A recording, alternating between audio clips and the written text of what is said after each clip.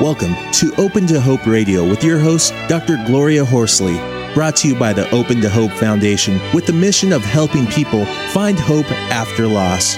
This show has been edited for your convenience. Now, Open to Hope Radio.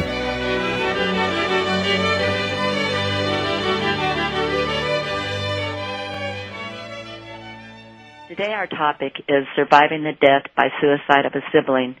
And my guest is Linn Gust, writer, speaker, teacher, and survivor of her sister Denise's suicide. She is author of Do They Have Bad Days in Heaven? Surviving the Suicide Loss of a Sibling. Michelle is director of the New Mexico Suicide Survivors and serves as a co-chair of the New Mexico Suicide Coalition. Michelle, welcome to Healing the Grieving Heart. Thank you. Thanks for having me. I really enjoyed reading your book. Do They Have Bad Days in Heaven? Surviving the Suicide Loss of a Sibling. I liked how straightforward you were and honest about your experience as a bereaved sibling.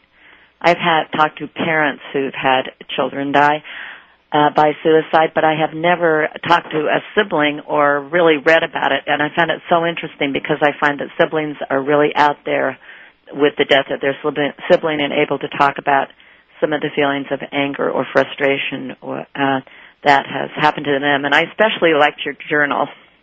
Well, I thought it was really important when I wrote this book because there hadn't been anything for my siblings and for me, and our relationship with her was different than the relationship we had that our parents had with her, and it's mostly my story more than my sisters and my brothers, but I really thought it was important to, especially the other thing is that I did write the book. The book ended up being published about almost 10 years after her death, and you can't really recreate those emotions in the same way, and so that was why I thought it was important to include the journal, because I just remember such a feeling of, we had shared so much, and suddenly these things were gone, but there were things that were important to us, and I'd hear songs on the radio and TV shows, and they're little things, but those are big things that you lose a connection to somebody with. Yeah, could you tell us a little bit about your sister, about Denise's suicide and how it happened and something around that? Well, she was 17 when she died. She was 2 weeks from turning 18 and 2 months from graduating from high school. She had attempted suicide I believe it was about 5 months before she died, and the first attempt was 250 aspirin, and it then came out that she was suffering from some depression, and she was also bulimic, meaning she would consume a large number of calories at once and then purge it up. And she was then put into a psychiatric hospital, and I came home. I was off at college, and I came home at Thanksgiving, and I remember talking to her, and she said, I'm really trying to get a hold on this whole issue I have with food. But what happened that most people didn't know until after she died, including the bulk of our family, was that at Christmas time she was date raped by a boy she knew. Oh, my goodness. And I really believe that at some point between January and when she died in March, she made up her mind and said, I can live about 60 more days. I can't do 60 more years. I'm 17 years old. What else is going to happen to me? And on March 17th, 1993, she actually walked out of her high school and waited for a freight train to hit her. Wow. That's an incredible shock for you and your family and community. It changed everything, and I always, I was 21 at the time, and this was the sister I shared a room with for 10 years who I thought would be there forever because, I was 3.5 years older than her. And suddenly she was gone. And I always thought the grief, I'd always heard this 1 year of mourning. And so I thought, okay, well, after a year I'll be fine. I had no idea that it would really take 3 years before I felt normal. And I've since found that that's a very true statement, particularly for suicide survivors, that it's about 3 years of grieving because it's so complicated with the fact that it's self-inflicted death. Mm-hmm. So that's the 3 years you're thinking as a sibling, what you're seeing with other siblings. And not even just siblings, anyone who survived a suicide. Yeah. There's been actually a little bit of research that... Yeah. Well, I find that parents tend to grieve sort of endlessly about some of these issues. But I think what you're keying in on is the fact that you do start building your strength again to right. go on. Not that you forget, right. not that you stop grieving, but then you are able to do other things, maybe concentrate. think about your life or whatever. Could you talk about going to the site? Because there are some people who do believe that you shouldn't talk to people or interview people about the site or the suicide note, or, that it's almost politically incorrect to do that. But I noticed that in your book you have it, and that you actually read the suicide note to some of the students that you were teaching. Yeah, I had to go to the site multiple times, and the first time I went with one of Denise's best friends. And I had no intention of killing myself, but I had to see the force of a train. And I had been around them. They're right by where my parents live. She died about 1.5 miles away, but they do come right by the neighborhood where my parents live. But it was one of those things where I just had to be, I had to be there. I had to see it. And I also had to be where she last was alive. And so Christy and I had gone once, and I remember, and I think a train just happened to come by, and we stood and we watched. But I went back 2 days before the first Christmas without her, and I remember standing on the tracks, and I don't have the specific spot where she died, but I had to be, I had to be where she was last alive, and, I found comfort in that because that was going to be our first Christmas without her, and that was huge. Mm-hmm. Now, did you see her after she died, or was it a closed coffin? No, it was closed, and they actually identified her through fingerprints. My mom had us fingerprinted as children. It was a kidnapping thing, and I remember I fought. I didn't want to go, and I thought it was stupid, and I was probably 10. And now it's like, thank God that she did that, because nobody had to actually go and identify her. Mm-hmm. So that was kind of a community. It wasn't a kidnapping of your family. It was kind of a community thing, or? Yes, yeah. They had a thing at one of the schools on a Saturday, or so, you could take your kids and get them all fingerprinted. Mm-hmm. And this is back in probably the early 80s, maybe the late 70s. And my mom had hung on to those. I remember the fingerprint sat in the drawer next to the phone in the kitchen where all the coupons were, food coupons. And, and so when I actually wasn't there when the police came, but I'm sure that I could, my mom, they probably asked her if she had anything. I know they asked her what Denise was wearing, but they needed to do a positive ID, and my mom probably, fortunately, remembered that she had these fingerprints for us. Mm-hmm. I was talking to you about reading your sister's suicide note, and I wanted to know what the meaning of that was for you. And as I said, I know you've shared it with classes you've taught before. Well, I think that there's a lot of myths around suicide notes, and one thing is, there's very few that are left. There's only about 20%, I believe, the people who actually leave a note. And, people have a tendency to think that they're very, angry, and they are sometimes. But my sister's note was not dated. It was not hastily written, so that's another reason we believe that she had planned her death.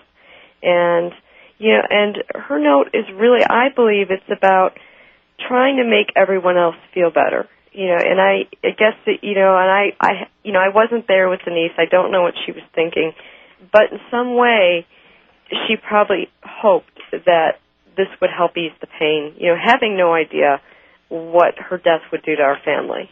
Mm-hmm. Would you like to read it for us? Sure, and I'll go ahead. To everyone I love, well, I wasn't going to write a note, but I figured that was rude. I want you all to know I appreciate the help you gave, but I just couldn't accept it. It's something that is wrong with me, no one else.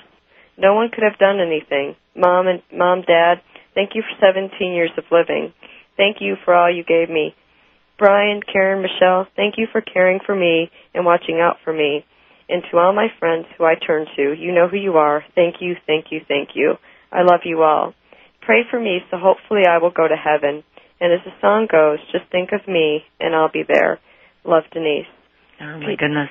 And there's actually a P.S. Please do not think you should have said I love you one more time. I know you all love me, but I don't love myself. Remember the good times. Think of how happy I will be. I love you all. I'll miss you. I think one thing that's really interesting and it really says something about my sister, because obviously I had 17 years with her, is, I wasn't going to write a note, but I figured that was rude. And right. The little humor along with it. Yeah, and I mean, I haven't actually, I don't, go back and look at the note very often, but now that I look at it, it just sort of gives me a chuckle. It's a good chuckle because, it's nice to be able to remember some things, and now I'm thinking, and that just sounds like Denise, I thought that would be rude if I didn't leave a note, But like I said, she didn't want anyone to feel guilty, and that's just not possible. Though talk about that guilt a little bit for us. Well, there's so much particularly in suicide, because we call it the could have, would have, should have, and we always look back, and hindsight's 20/20. And there's so much that we think, oh well, what if we had done this differently? As parents think, what if we had raised our child differently, or we did, we made decisions, we made such and such a decision instead of what we actually did. And with siblings, I think the guilt a lot of time is you think your siblings are going to be there. You think they're going to be there, and you're going to grow old together, and you're going to share, so much time with them. And suddenly that's ripped away. And I like I said before the break, I really thought Denise would always be here. Right. And there's that natural ambivalence, as I was mentioning when I was talking in the beginning. There's a natural ambivalence, a natural competition. I mean, that's where you learn how to get along and how to fight, and how to, your sibling is kind of like the opportunity to learn you're first to deal with the world. And I really believe that, and I didn't know, I hardly knew anything about sibling relationships until years after death when I started to look at it. But we learn so much from our siblings, and, we were really raised together because the next oldest in the family, 6 years older than me, and she was 10 years older than Denise. So, and then the oldest, there was only a year between Brian and Karen, the two oldest, and then I was number 3. So we were really raised together, Denise and I, and, we shared a room for 10 years. We learned so much about life from each other, and, you take that for granted. And, there's a little saying that goes, we were really close, but we didn't know it then. Right. And if Denise were here today, I probably wouldn't even admit that, that I learned so much from her. And, you don't realize. Well, tell me about how it is for a family when there is a death by suicide and the police, not the police, but I guess kind of the suicide SWAT team moves in and to make sure it doesn't happen to anyone else. And well, I think in our country, we have traditionally not been very good to our families, and a lot of ways we still aren't. I still get horrified. To the suicide families. Yeah, and I mean, I'm still getting stories of, and I just had one yesterday about a family that had a suicide over the weekend, a very poor family, and they did not want to clean up what was left behind, and they were told that a company, they were not, I live in New Mexico in Albuquerque, and they live in a town a couple hours outside of Albuquerque, and they were told the only company that could come clean it up was in Albuquerque, and they'd have to pay for it. And this family's already been traumatized by their loss. And suddenly it's like, well, no, either you clean it up or you pay for it. And, then they're becoming more traumatized because they have to clean it up because they can't afford to pay to have somebody come do it. And it's those sort of things that, we still have TV cameras that show up in front of houses where there's been suicides. We just have not been good to the families, and it's because there's so much a stigma that still surrounds suicide and about mental illness. And, I know that we've gotten better. I know that since Denise died in 1993, we have come an incredibly long way, but we still have a really long way to go. And our families really need help because it changes everything in a family, because suddenly one member's gone, and it was a suicide. It's so difficult because you can't, I wished for something to blame, and at one time we had thought early on after she died, someone had suggested it might be the Prozac she was taking. And this is 1993 when they were really starting to dole out prescription or antidepressants. And we got excited, and as strange as that sounds, but it was like, oh, we can blame something, rather than knowing that Denise had been the one to make that choice to end her life. And we got excited and how we wished for something, and that's a huge issue for a family. And whether that person was, it's not, many times people have been drinking, they've been consuming alcohol because that lowers their inhibitions. They may be, doing some sort of drugs, or they. So you want to find a reason, Right. Didn't you say something about that you wanted to blame the Prozac, but then you found that her bottle was full? She hadn't been taking it? Yeah, and they actually had, and then when the toxicology came back, they didn't find anything. So she had no levels of Prozac. That is very interesting because there are many people who, want to say that they wouldn't have died had they taken Prozac. And then there are people who say, that they died because they took Prozac. Right. Or whatever medication. Prozac's, not to say anything about Prozac. Right, that just happens to be the one that just happens to be the antidepressant we're talking about. But any antidepressant, if they took an antidepressant, they wouldn't kill themselves. If they take it, it's because of the antidepressant. So as you say, you're trying to find reason, make sense out of this, make sense out of, what do they call it, a permanent solution to a temporary problem. Right, yeah. Right. I wanted to ask you a little bit, didn't you say that they had the kids at school go in on Saturday or something? Yeah, she died on Thursday, and they had Friday off. And so what they did on Saturday, and because it was done in the town that we grew up in is 30 miles outside of Chicago. It's a suburb. And they had, so what they did, it was in the newspaper, and they had the counselors and they had the school open so that the students could come in if they needed to talk, because there was no telling, who knew, who found out, and the wake was on Monday, and the funeral, I believe, was on Tuesday. And I remember we went by. It was my older sister and me and a friend of mine. I think it was the three of us had gone. It's been 12 and a half years, and so many of these details get lost after, when you're dealing with so much emotion. And one thing I remember is I didn't go to go to the funeral home and to pick out the casket. And I remember the high school principal, who actually I had graduated with his son, and I remember he called and he was so upset, and and I just remember hearing it in his voice. It was, it's a big school. It was at that time. It was it's bigger now, but I believe it was about 2,500 students at that time. And he said, "This is the time we become a small community." And Denise's graduating class, there's a story, and I don't know if this is still true because we're talking about the early 90s. It's 2005. Each class would have at least one person die, and we're talking about 500 students in a class. Mm-hmm. And Denise's class was almost that first class, I believe, to not have someone die until she died, and she died just a few months before graduation. Mm-hmm. So difficult for the whole school. And you were you kind of resented it that people had to do that because of her. Didn't you say something about that in your journal? Yeah, because, I'm sure it's Saturday. We don't get many Saturdays, and I resented the fact that people were there when they had other things that they probably wanted to do. And, here they were just suddenly having to work through something and help other people work through something. We have a guest, and it is Heather from Atlanta. Hi, Heather. Hi, Heather. Hi, Michelle. Hi. You're from Atlanta, Georgia. Did you have a question for Denise or myself? Excuse me, Michelle. I called you your know what? name. I bet my sister loves the fact that I get called Denise because she always got called Michelle. Well, we wish Denise could answer. If you had a question for her, that would be very good. Anyway. Do you have a question for Michelle, Heather? Well, I just wanted to call in, and I'm a sibling survivor myself. I lost my brother to suicide, and I just wanted.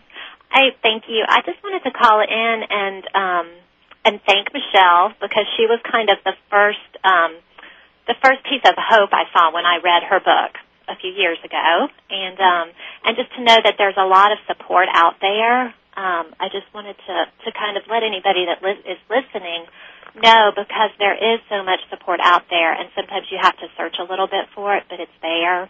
Now, Heather, what did you find in her book that was particularly helpful? Do you remember, or just that somebody?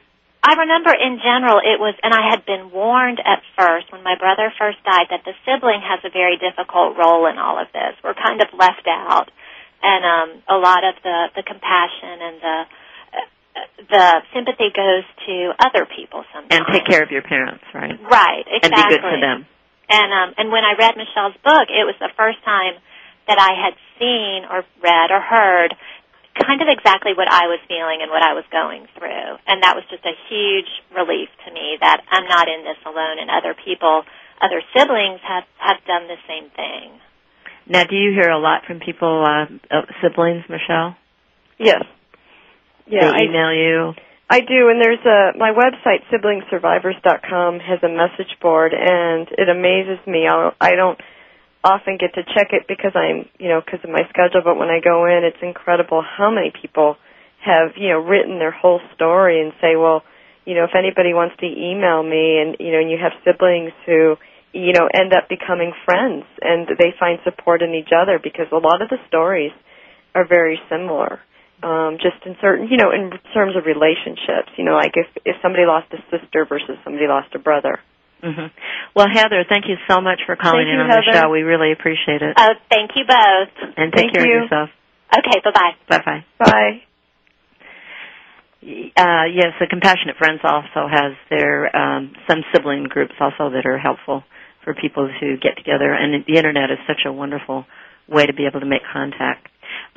We were talking about before break about a little humor. I think that I know when my son died, there is some humor in it and some belly laughs occasionally, and then there's the guilt from laughing.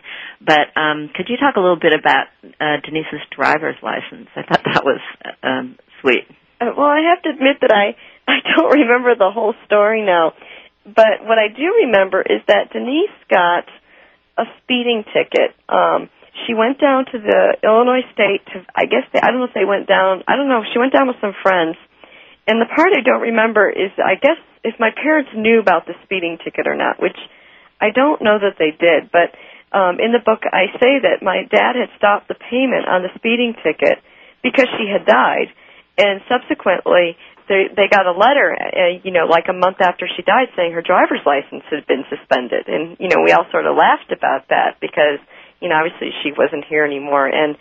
But it was those things, those little things that we, we could still laugh about and say, well, she's not here. What are they going to do? Come and take her away? Right. I know that you actually wrote to her in your journal in a letter and said something like, I just wanted you to know that you don't have a valid driver's license anymore. Right. So it's like, you're not going anywhere. Exactly. And I know the other thing that when I read your book that you were a bit annoyed with her about was that she would keep her dental appointment cards.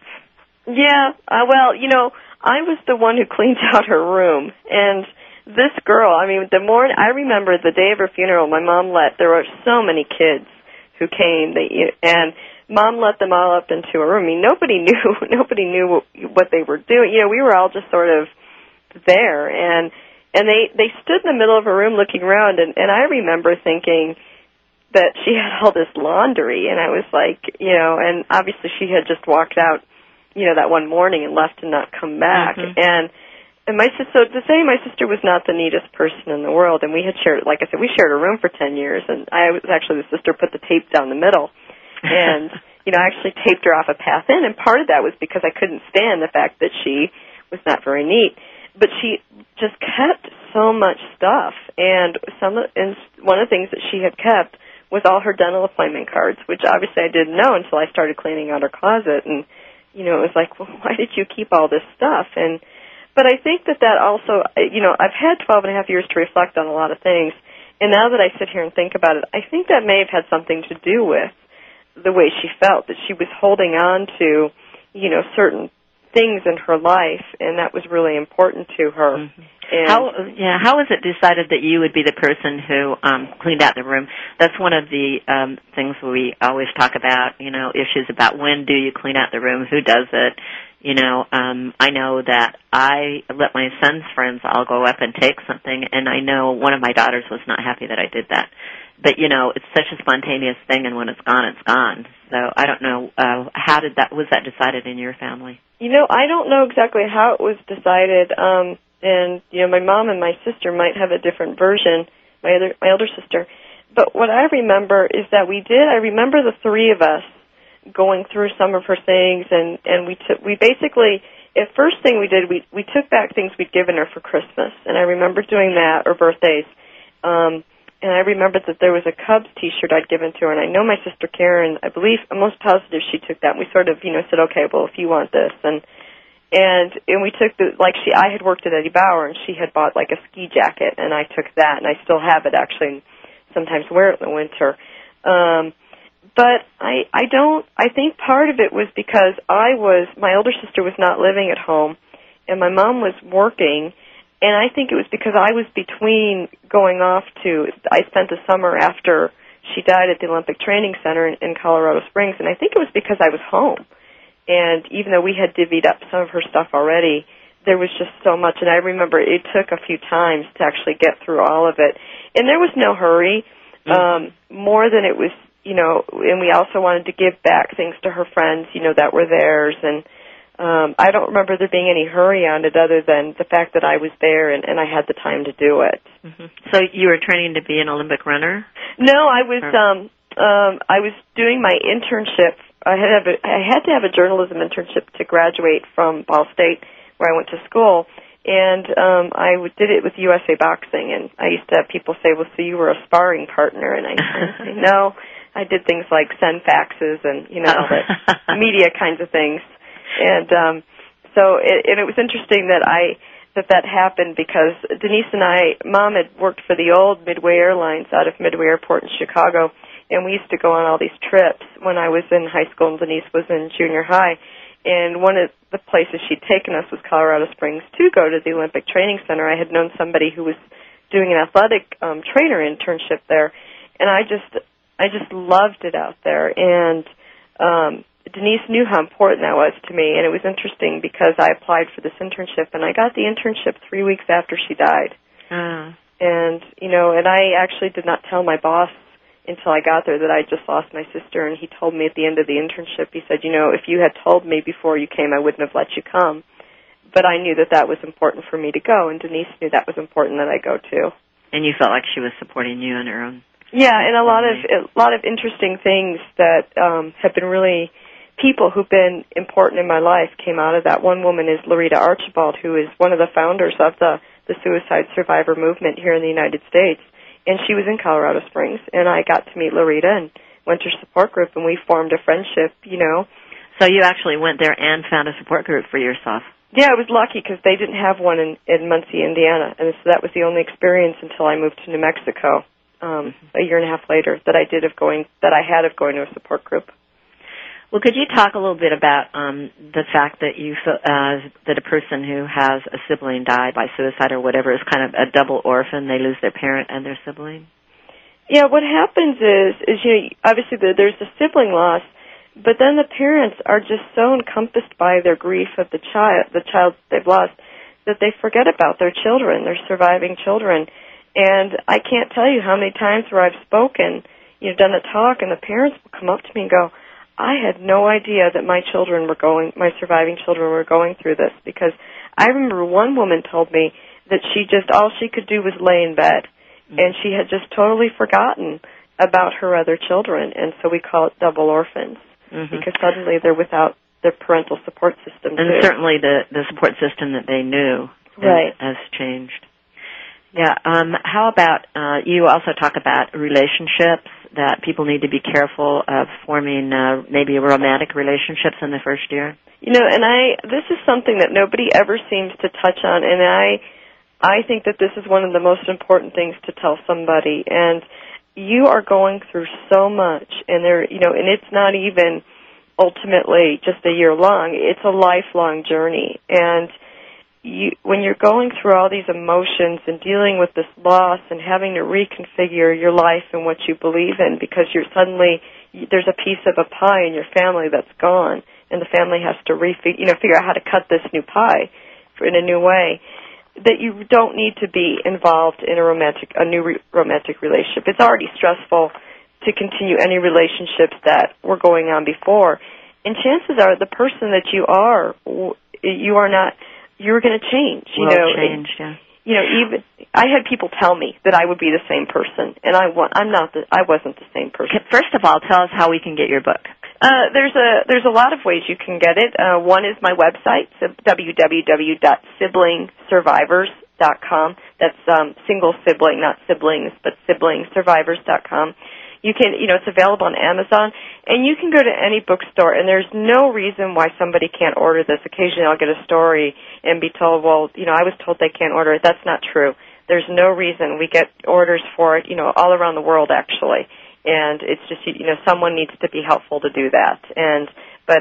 So it's pretty widely available. And now, you were telling me that you're getting a PhD, and what are you doing now with the state of New Mexico, right? I'm doing a multitude of things. I'm working at a PhD in family studies at the University of New Mexico, and I'm actually working on another book for families because we've really neglected the family as a unit and what happens. We've talked about the relationships like I've done the sibling, but we haven't talked about what happens to that unit, in that system when there's been a loss and how to help families come back together, and because everybody's going to grieve differently.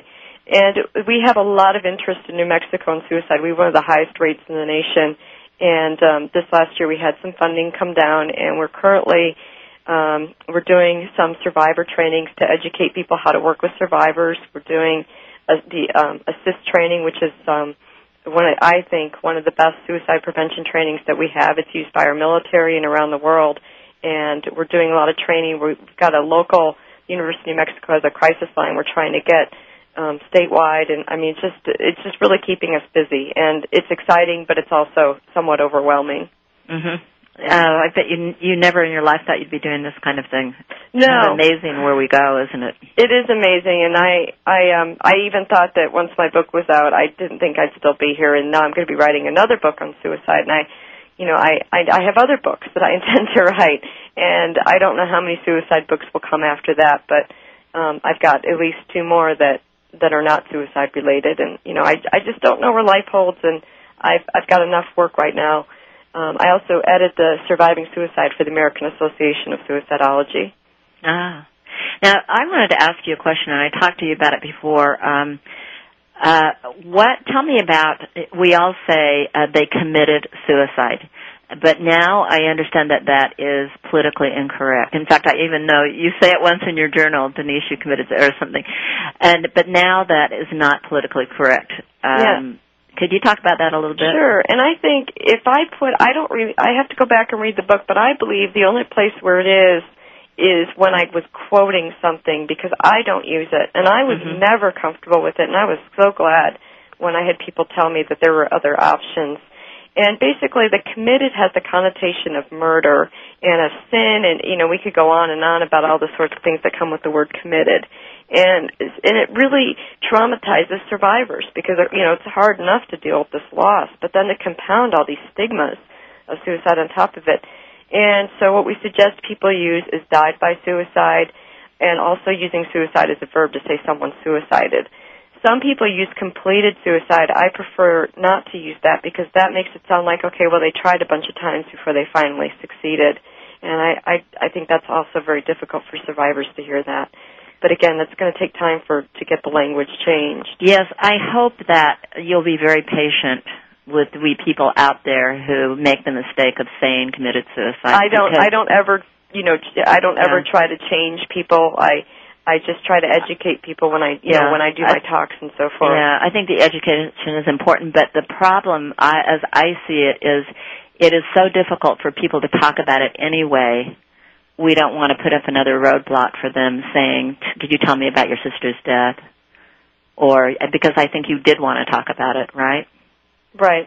Do you know what I'm saying? Right. Yeah, and I know that it like I said, anything takes time, and I don't ever get mad at people for saying it. I don't correct people. But when I do workshops, I say, okay, well, this is why we do this. And I have a lot of friends who have actually changed. They're like, I never thought about it. And so I've changed. I've certainly changed and just been educated recently on the topic. So, absolutely. I've got to hurry and get to the point I asked you. Do you feel like we've missed anything before we end the show? The only quick thing I'd like to say is that siblings typically have to carry this loss for a long way, and it's really important that siblings and people who are trying to help them find ways to remember that sibling and to tell the funny stories. We talked about the humor. I mean, I so appreciate still telling funny stories about Denise, but also little things, whether it be bringing, something like seashells back, from somewhere somebody's been back to the grave, but just those little things that people can do to, because their siblings still a part of them. They were part of their growing up years. which are so important in who we become. And people don't, they don't want to forget, and they shouldn't have to forget how important they were to them. Mm-hmm. Thank you. That's a wonderful thought. How do you want people to talk about your sister dying? Do you want them to question? What kind of questions early on did you want them to ask that were okay? I didn't care what anybody asked, and I used to teach high school health, and I would say, you can ask me anything. And I had the boy who raped her was actually an immigrant from Italy, and I actually had one student say, do you hate immigrants? For a 14-year-old, that was, she wanted to know. And so I tell people, you could, which I don't hate immigrants, by the way, and I didn't at that time either. But I think that at that time, ask me anything. And, and now, now I talk about it so much. I'm at a different place, and I just really enjoy telling the stories about her, but I don't have that need to tell the story about what happened. But if people want to know, I'm more than willing to tell people. Well, I would suggest to everyone that they get Michelle's book, and for no other reason, that picture on the front of your book is incredibly precious. Thank you. And my mom actually likes to tell people that that kitchen floor is still there because it's taken in the kitchen. It's Denise and Michelle sitting in a laundry basket. Well, it's time to close the show now, and I want to thank my guest today, who's been Michelle Linn Gust, bereaved sister of Denise and author of Do They Have Bad Days in Heaven? Surviving the Suicide Loss of a Sibling. Denise, thank you so much for being on the show. It's so important to hear the siblings' voices, and especially on such a difficult topic as death by suicide. And I want to thank you so much, and also tell you how much I appreciate the work you're doing with these families. Thank you for having me, and I appreciate the work that you're doing, because without shows like this, siblings don't get to be heard.